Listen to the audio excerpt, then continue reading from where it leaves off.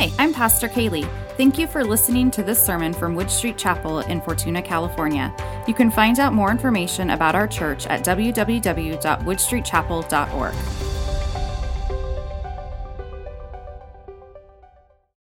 Okay, I don't have the fancy Daniel thing back there, but we're still talking about Daniel. We are in Daniel chapter 2. And there is a lot in this chapter. It's a little bit long. And so we're gonna do Matthew's whole discover and breakdown thing simultaneously. We're gonna read a chunk together and then we're gonna kind of break it down. So I am actually just going to kind of give you a recap on where we last left off. So when we last left off in Daniel chapter 1, we have Daniel, Hananiah, Mishael, and Azariah, also known as Shadrach, Meshach, and Abednego, but we're going to go with their given names based on the conversation that Matthew had with us a couple weeks ago.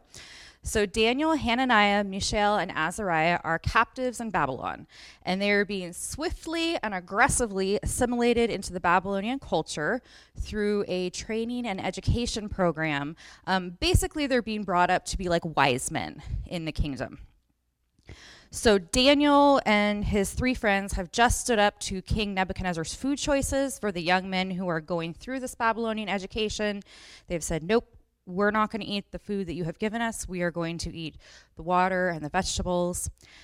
And so that's where we've left off with these four. Daniel 2 picks up in the second year of King Nebuchadnezzar's reign. Daniel, Hananiah, Mishael, and Azariah would still have been very young men. We don't know exactly how old they are, but the Bible does reference them as young men. So we're going to go with that. I'm going to read it. So if you have your Bibles, follow along. If you don't have your Bibles, you can just listen, and we're going to read it together. So we're first going to read Daniel 2, verses 1 through 13. In the second year of his reign, Nebuchadnezzar had dreams. His mind was troubled, and he could not sleep. So the king summoned the magicians, enchanters, sorcerers, and astrologers to tell him what he had dreamed. When they came in and stood before the king, he said to them, I have had a dream that troubles me, and I want to know what it means. Then the astrologer said to the king, May the king live forever. Tell your servants the dream, and we will interpret it. The king replied to the astrologers, This is what I have firmly decided. If you do not tell me what my dream was and interpret it, I will have you cut into pieces and your houses turned into piles of rubble. Yikes. But if you tell me the dream and explain it, you will receive from me gifts and rewards and great honor. So tell me the dream and interpret it for me. Once more they replied, Let the king tell his servants the dream, and we will interpret it. Then the king answered, I am certain that you are trying to gain time, because you realize that this is what I have firmly decided. If you do not tell me the dream, there is only one penalty for you. You have conspired to tell me misleading and wicked things, hoping the situation will change. So then, tell me the dream, and I will know that you can interpret it for me. The astrologers answered the king, There is no one on earth who can do what the king asks. No king, however great and mighty, has ever asked such a thing of any magician or enchanter or astrologer. What the king asks is too difficult. No one can reveal it to the king except the gods, and they do not live among humans. This made the king so angry and furious that he ordered the execution of all of the wise men of Babylon. So the decree was issued to put the wise men to death, and men were sent to look for Daniel and his friends to put them to death. So we're going to stop there and we're going to unpack that a little bit. So, King Nebuchadnezzar, smart guy. He's a smart dude. He knows that his advisors will tell him what he wants to hear or will tell him something that will work to their own political advantage. So to get their actual wisdom and the truth about his dream, he challenges them to tell him not only the interpretation, but the actual dream itself. So he's like, I'm not even going to tell you what it was that I dreamed. You tell me, and then you tell me what it means. And in chapter 2, verse 11, the astrologers say, No one can reveal it to the king except the gods, and they do not live among humans. So this is a big misstep that the astrologers make. This gives away the fact that the royal astrologers don't have wisdom from their gods. If the gods don't live among the humans, who's giving them their knowledge? Not the gods. So they've essentially just admitted that any advice they were going to give the king or had given the king in the past wasn't divine, but was like completely human in origin, and therefore was in the best interest of themselves and not necessarily in the best interest of the king or the kingdom. So now King Nebuchadnezzar is mad. He's mad. And he has ordered the execution of all of his wise men, including the wise men that are in training, which is why they went to look for Daniel and his 3 friends. So kind of some big stuff is happening. Okay, so we're going to skip down. We're going to pick up again on Daniel 2:14 through 23. We're going to read the next chunk after I have coffee.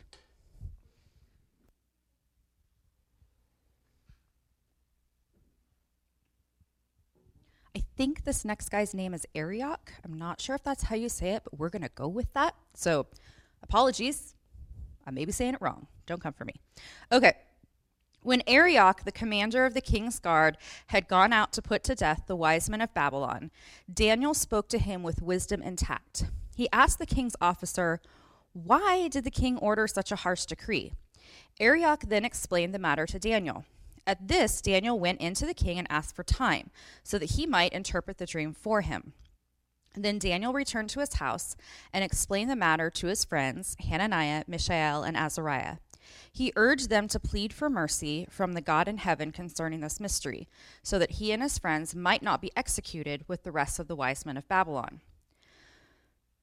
During the night, the mystery was revealed to Daniel in a vision.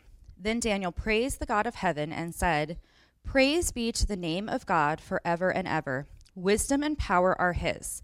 He changes times and seasons. He deposes kings and raises up others. He gives wisdom to the wise and knowledge to the discerning. He reveals deep and hidden things. He knows what lies in darkness, and light dwells with him. I thank you and praise you, God of my ancestors. You have given me wisdom and power. You have made known to me what we asked of you. You have made known to us the dream of the king." So Daniel and his friends are studying to become the wise men of Babylon. It's possible that they were still even in training when this happened, but even if they were still being lumped in with the wise men. And all of them has now been sentenced to death. King Nebuchadnezzar is cleaning house. Since astrologers just admitted they have no divine backing, we're just going to get rid of all of them because none of them are giving me the information that I want. So, knee-jerk reaction to being rounded up for execution. What would most of us do? Run, hide, plead for your life. Daniel instead acted with wisdom and tact, and he asked for time. Not sure about you, but that probably would not be my first choice, but good for Daniel, because that was the right move. He gathered Hananiah, Mishael, and Azariah and asked them to pray with him. They pleaded to God, not to King Nebuchadnezzar, for mercy and revelation of the king's dream and the interpretation that would come with it. I need this thing to be 6 inches wider. Okay. We're going to go on. This section's a little bit longer, and there's a lot that happens in this section. Don't worry, we're going to break it down. But this is Daniel 2:24 through 45.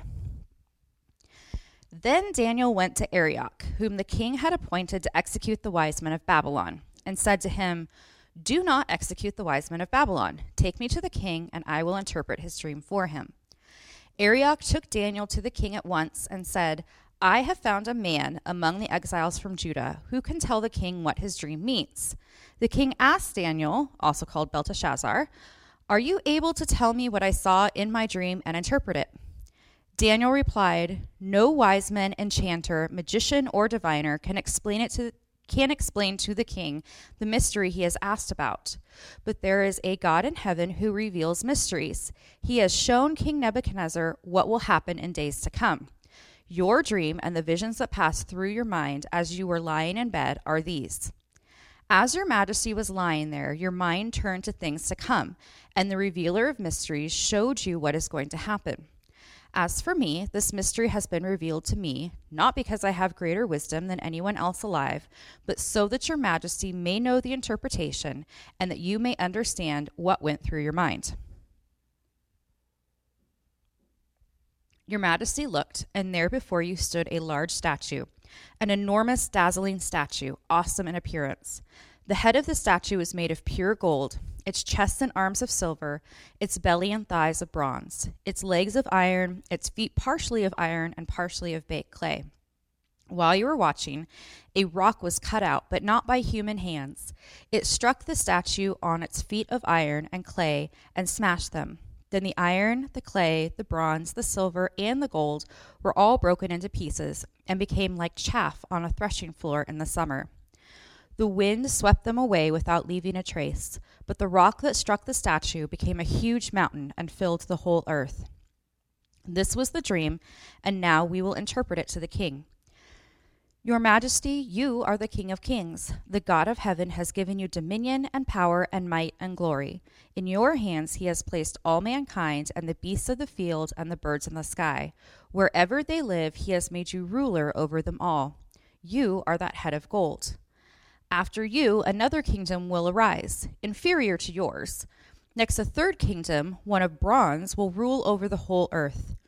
Finally, there will be a fourth kingdom, strong as iron, for iron breaks and smashes everything. And as iron breaks things to pieces, so it will crush and break all the others. Just as you saw that the feet and toes were partially of baked clay and partially of iron, so this will be a divided kingdom. Yet it will have some of the strength of iron in it, even as you saw iron mixed with clay. As the toes were partially iron and partially clay, so this kingdom will be partially strong and partially brittle. And just as you saw the iron mixed with baked clay, so the people will be a mixture and will not remain united any more than iron mixes with clay. In the time of those kings, the God of heaven will set up a kingdom that will never be destroyed, nor will it be left to another people. It will crush all those kingdoms and bring them to an end, but it will itself endure forever. This is the meaning of the vision of the rock cut out of a mountain, but not by human hands, a rock that broke the iron, the bronze, the clay, the silver, and the gold to pieces. The great God has shown the king what will take place in the future. The dream is true, and its interpretation is trustworthy. So, there's a lot that just happened there in that section. There's a lot going on. So, first of all, let's deal with the statue in the dream. So there's a statue that has 4 layers, and the 4 layers will represent the 4 kingdoms that are considered like the world powers at that time, the kingdom that's going to dominate what's considered like the known world at that time. Layer 1 is the golden head. This is Babylon, and the period of domination between Babylon historically is 605 to 539 BC. So think of, I always have to do this in my head when I do this. So here's like BC in the middle, and like 80 comes this way, and like BC is this way, and 0 is your point where it changes. And so BC, like your numbers get smaller as it goes to the 0. So 605 to 539 BC, like we're moving closer to year 0. So we're going this way. Well, I guess whichever way you want to do it. From my angle, it's this way. So Babylon, period of dominion, 605 to 539 BC. So this is the time that King Nebuchadnezzar would live. So golden head, King Nebuchadnezzar, Babylon rules the world. Layer 2 is the silver chest and arms. So this is the period of dominance from 539 to 330 BC. So we're getting closer to that year 0. And this is the Medo-Persia period of domination. And we will actually see the transition take place in Daniel in chapter 5. This when the Mede king, King Darius, overthrows not King Nebuchadnezzar, but his lineage. He will overtake Babylon in Daniel chapter 5. So that king the Mede-Persian king. We will see that guy show up later, King Darius. All right, layer 3, the bronze belly and thighs. So this represents Greece and the period of domination that Greece had from 330 to 146 BC. So we're creeping forward on the timeline. And this is the time of Alexander the Great. So Alexander the Great happens in that time period in Greece. Layer 4 is the legs of iron, and then there's feet that are made partially of clay, partially of iron. So this is when Rome dominates the world, the Roman Empire. So this is a really long one. This is 146 BC to 476 AD. So like 500 years-ish. Okay, so this is when the life of Christ happens. It happens during this time and then beyond, because the Romans had an empire that lasted for a really long time. So the types of material in each part of the statue represent the political strength of that kingdom. So if we look at the Roman period, that's the one where it has the legs of iron, but then the feet that were partially of clay, partially of iron. So the Roman Empire was very strong in some aspects, but very weak in others. So like the iron would represent like the strong part, the clay would represent the weak part, and how there were some real big issues with that empire. The last part of the vision is the rock cut out of the mountain. And this represents God's eternal kingdom ruled forever by Christ. The rock smashes the statue, and this represents or shows God is the source of power behind all the earthly kingdoms. God grants power to all the different kingdoms. So they rise and fall according to his will, and it's all under his control. Shows God's sovereignty. In this passage as well, Daniel reveals God to King Nebuchadnezzar in a very interesting way. So, worldview. Worldview is how we relate to the world around us. So, I'm a Christian, so my worldview is framed through that lens of I believe in Christ, I believe in God, I believe that I'm a sinner in need of a savior, I believe in God's sovereignty, etc., and so forth. My actions and my behavior and my beliefs are all framed through that worldview. That's how I relate to the world. Everybody has a worldview. Everybody has one. So in verse 28, if you guys want to go back to verse 28, Daniel says, there is a God in heaven who reveals mysteries. So this is a real soft introduction to who God is to King Nebuchadnezzar. So King Nebuchadnezzar's worldview would have been that there are many gods. Very common, we see religions in the past, religions today, that there's, multi-deities in those religions. They believe there's many gods, worshipped many gods. And Daniel understood King Nebuchadnezzar's worldview of there being many gods.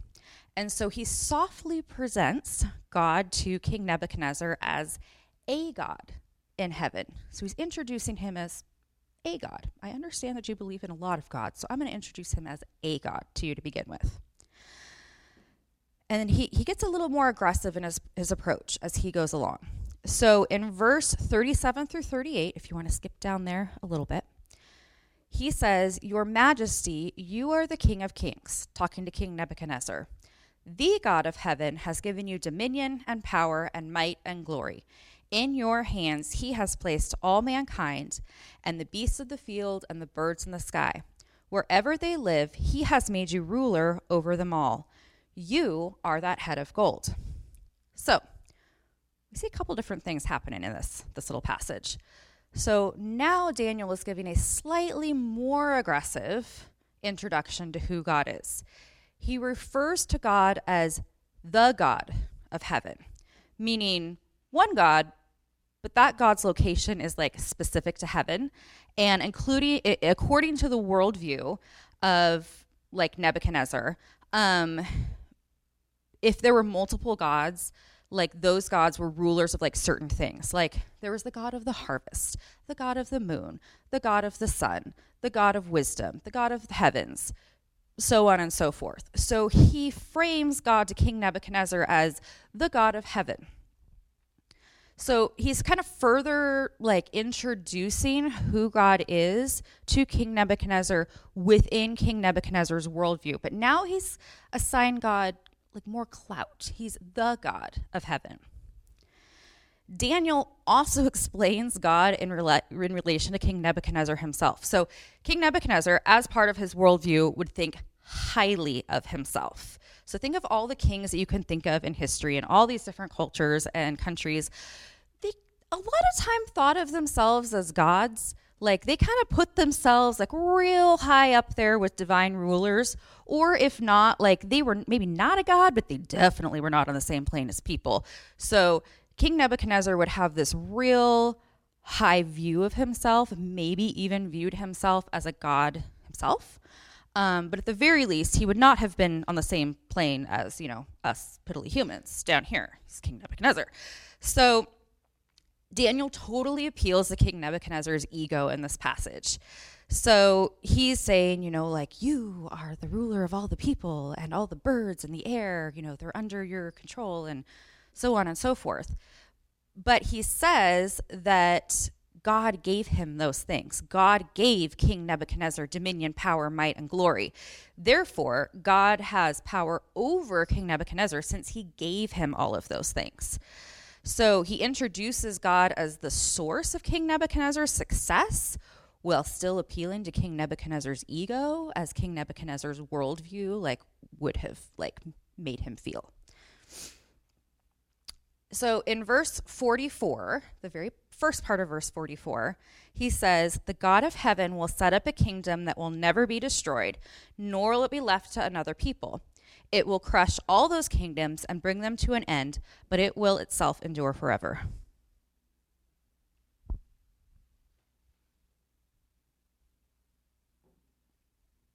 I have a duck on my coffee mug in case anybody was trying to figure out what that was. I know that can be distracting sometimes. You're like, what is that? It's a duck. Okay. All right. Let's see here. Okay. The God of heaven will set up a kingdom that will never be destroyed. Okay. So here is a kind of another little bit more aggressive explanation of who God is. He's still referred to the God of heaven.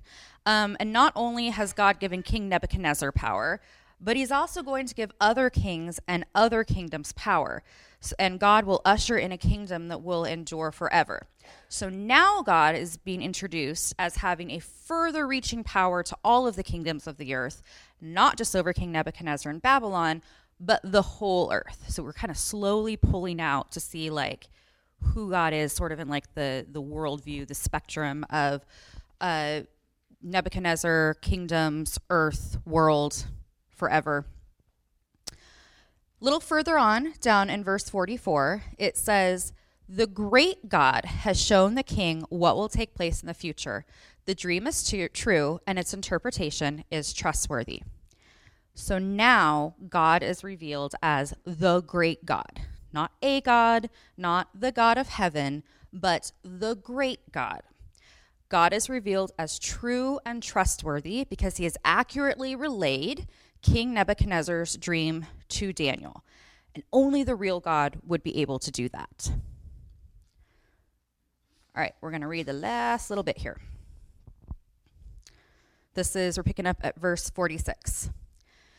"Then King Nebuchadnezzar fell prostrate before Daniel and paid him honor and ordered that an offering and incense be presented to him. The king said to Daniel, 'Surely your God is the God of gods and the Lord of kings and a revealer of mysteries, for you were able to reveal this mystery.' Then the king placed Daniel in a high position and lavished many gifts on him. He made him ruler over the entire province of Babylon and placed him in charge of all of its wise men. Moreover, at Daniel's request, the king appointed Shadrach, Meshach, and Abednego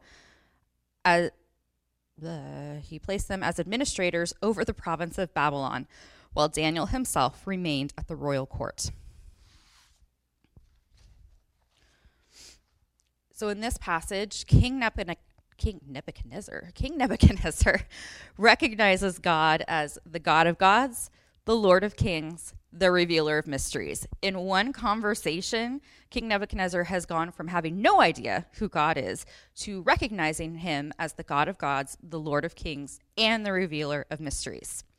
Daniel built his case for God being the one and only true God over time in a way that King Nebuchadnezzar understood as he revealed the dream and its meanings. So then Daniel is placed in a position of high influence and authority. And Hananiah, Mishael, and Azariah, Shadrach, Meshach, and Abednego, are also placed in positions of high influence and authority. So remember all those wise men that Daniel just basically saved their butts. So he's now in charge of all those wise men too. So I kind of wonder, what did he do with that training that they were receiving? Makes you think. So he's now in charge of all those guys.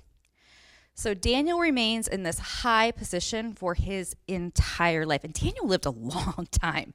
Back then, if you live past 40, good for you. But people just didn't typically live super long. Life was hard. It wasn't great medicines. People just didn't live long. And Daniel lived, I don't know exactly how long, but I believe somewhere in Daniel it refers to him as being over 80 years old. And I think he even lived beyond that. So, he was influential in Babylon and the different kings that came and went for an extremely long time. So if you look at the road of Daniel's life up to this point, it is clear that God has strategically placed him there to be a holy influence in the kingdoms that were to come. So that's great. Good for Daniel. What does that mean for us? So, under pressure, Daniel acted with wisdom and tact. He asked for time when presented with a crisis situation. I don't know about you, but somebody coming to round you up for immediate execution is about as big as a crisis situation as you can get. He gathered his support network around him.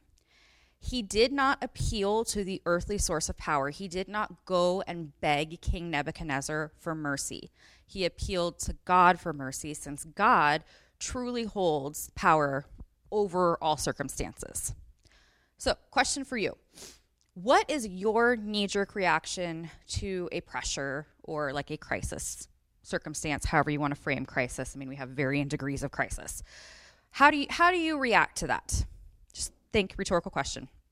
What's your knee-jerk reaction to pressure? Do you panic? Do you jump to conclusions? Do you run, either actually or metaphorically speaking? So we can ask for time. We can clear our heads. We can spend time in prayer. We can use that time to ask others to pray for us, to seek divine wisdom. Now, to be clear, I do not act perfectly under pressure, probably most of the time. But the times that those pressure situations have been so much better after the fact have been the times that I have taken time. So my immediate response to bad news or potentially difficult situation to navigate is I jump into fix it mode.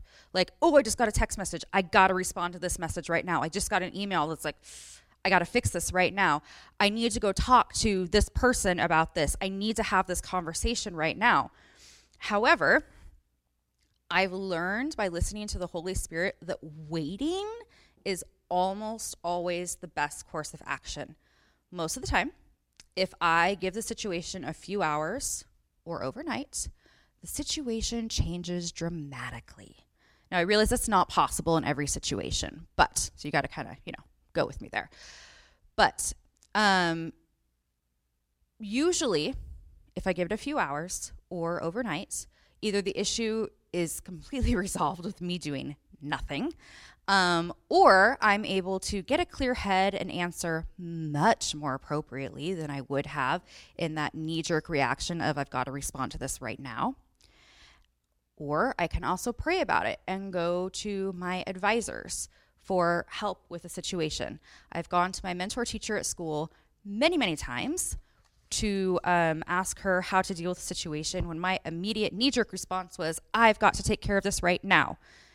And I've learned that if I just, hold up a minute there, go talk to somebody who has more wisdom in this area than you, give it a little bit of time. Let's pray about it. It turns out so much better than if I had just tried to deal with it myself. Now, Daniel read the room when taking the dream and the interpretation to King Nebuchadnezzar. So he assessed the situation before he went in with guns blazing. So he could not appear in front of King Nebuchadnezzar and tell him, all your gods are false. I have the one true God. This is how it's going to be. If he had done that, like if he had gone in and told King Nebuchadnezzar that all of his gods were false, basically what would have happened is Daniel probably would have been executed right there on the spot, and all of the wise men that he was trying to save probably also would have been executed as well. Would not have solved anything. Instead, he appealed to King Nebuchadnezzar's worldview and how he related to the world around him. I put this in quotes because obviously we know that God is the one true God, but go with me here on this, okay? He fit God into the king's worldview, and then he slowly deconstructed King Nebuchadnezzar's worldview and replaced it with the truth of God through a carefully constructed case. Remember, he referred to God as, firstly, a God in heaven, secondly, the God of heaven, and finally, the great God. And although King Nebuchadnezzar acknowledges God in this chapter, in chapter 2, doesn't really seem to stick for some other parts of Daniel. Like if you kind of read through King Nebuchadnezzar's reign, you kind of go like, what happened? Like in chapter 2, you were totally on board with God being the great God, and then things kind of go sideways. But the seed's been planted. The seed has been planted that God is the great God. And sometimes it takes time to see the fruits of our witnessing labors. In King Nebuchadnezzar's case, it would be many years before we finally see the result of all of those witnessing encounters that he has with Daniel and Hananiah and Mishael and Azariah. It takes a long time. But eventually, and we will get there through the study of Daniel, he does acknowledge God as being the great God. And it seems to stick that time. So just like Daniel read the room when he was presenting who God was to King Nebuchadnezzar, we need to read the room when introducing people to Christ. Is an aggressive approach appropriate? Yes, sometimes. Is a case for Christ built up over time appropriate? Yes, sometimes. Seek the guidance of the Holy Spirit on how to proceed. Many believers came to Christ because of a praying relative, a gentle Sunday school teacher who taught the word week after week, testimonies of others who showed God's sovereignty in their lives. Hello, 7-Minute Sunday speakers. That's you guys. Sometimes an aggressive approach might be more harmful than beneficial. Think about if Daniel had taken an aggressive approach. That would have been super harmful. A lot of people would have died. Sometimes it's time for the aggressive approach. And sometimes it's time for a softer approach. Seek the prompting of the Holy Spirit for the approach you should take in the moment and let him speak through you. And this is how a lot of missionary work actually happens. Missionary organizations have realized that over time, the best way to reach an unreached group is by training and equipping the locals. The gospel is oftentimes received so much better by people within that own culture than by a complete outsider. So training programs are put into place by missionary outreach organizations to bring Christian locals in to train them, to equip them to how to reach and effectively share the gospel with those unreached people within their own cultures and communities. So we're all familiar with Operation Christmas Child. Operation Christmas Child follows a model of that when they do their their little discipleship program with the kids. That's following a model of that, and they actually follow a model of that when they're contacting different areas to even bring the gifts in. They utilize the local community. Missionary organizations have learned how to read the room and change their tactics over time in order to reach the unsaved in a more effective way. Daniel was placed by God to be a holy influencer for him. So we have also been placed to be holy influencers as well. So if I look back on my life and what I thought my life would look like when I was like 15, 17, I can't count, 15, 16, 17, it would look real different than what God had planned for me. So to give you an example, some of my plans for my life included never being a pastor, never marrying a pastor. I actually vividly remember a conversation when I was in junior high, because I grew up as a pastor's kid, and somebody said, "Oh, don't you want to marry a pastor when you grow up?" And I just remember going like, heck no. Like, I grew up as a pastor's kid. Like, I know what that's like. So if I'd had my way, I never would be a pastor. I never would have married a pastor. I would have been an investigative journalist, preferably on some show like Dateline or, NBC, something like that. That's what I wanted to be. My major in college for several years was actually a journalism major until I realized I could not be pushy enough to do that. And my plans were to live in a big city or possibly overseas. None of those things are bad. I mean, all those things actually are like, okay, none of those are bad. But that wasn't clearly where God had placed me. So currently, I am a pastor. I am married to a pastor. I am a teacher, and I am a former homeschooler. Yeah, never thought that would happen. So each of these God-orchestrated placements in my life to be a pastor, teacher, and a once upon a time homeschooler has enabled me to be a holy influencer to those around me. Now, if my life had gone according to my plan, obviously God would have used me as well, because that's where he would have placed me. Like, I can't escape God's plan. Like, if I had ended up being an investigative journalist, it would have been because God wanted me there. But that's not where he wanted me. But he guided me like in a completely different direction and a sphere of influence than what I had in mind. And he placed me specifically where I am for a reason, his reasons. Now, I'm sure Daniel's life turned out much differently than what he had initially planned. I'm sure being a captive, dragged away from your home, was not what Daniel was thinking when somebody said, "What do you want to be when you grow up?" when he was like 7, 8, 9 years old. I'm sure that was not the plan. But God placed Daniel exactly where he wanted him, and Daniel's sphere of holy influence was vast and far-reaching, because he was where God had placed him. So, even if your life has gone according to how you planned it out, God has still orchestrated it that way. So you are a holy influencer in your own world. Not like I might be an influencer. No, like you are. You are currently. So let me ask you, how are you influencing your own world? Your community, your friend group, your family, etc. How are you influencing those around you in a holy way? Because that's where you're supposed to be. That's where God has placed you, and God has placed you there for a reason. Okay, let's pray. Dear God, thank you for this morning. Thank you for the word that you've given us. Thank you for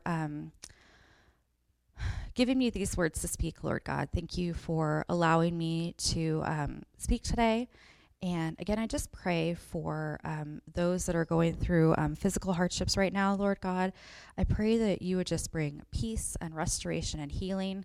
And I just pray for traveling mercies for those that are coming back from men's retreat, and for others who are traveling in different areas. In your name we pray. Amen.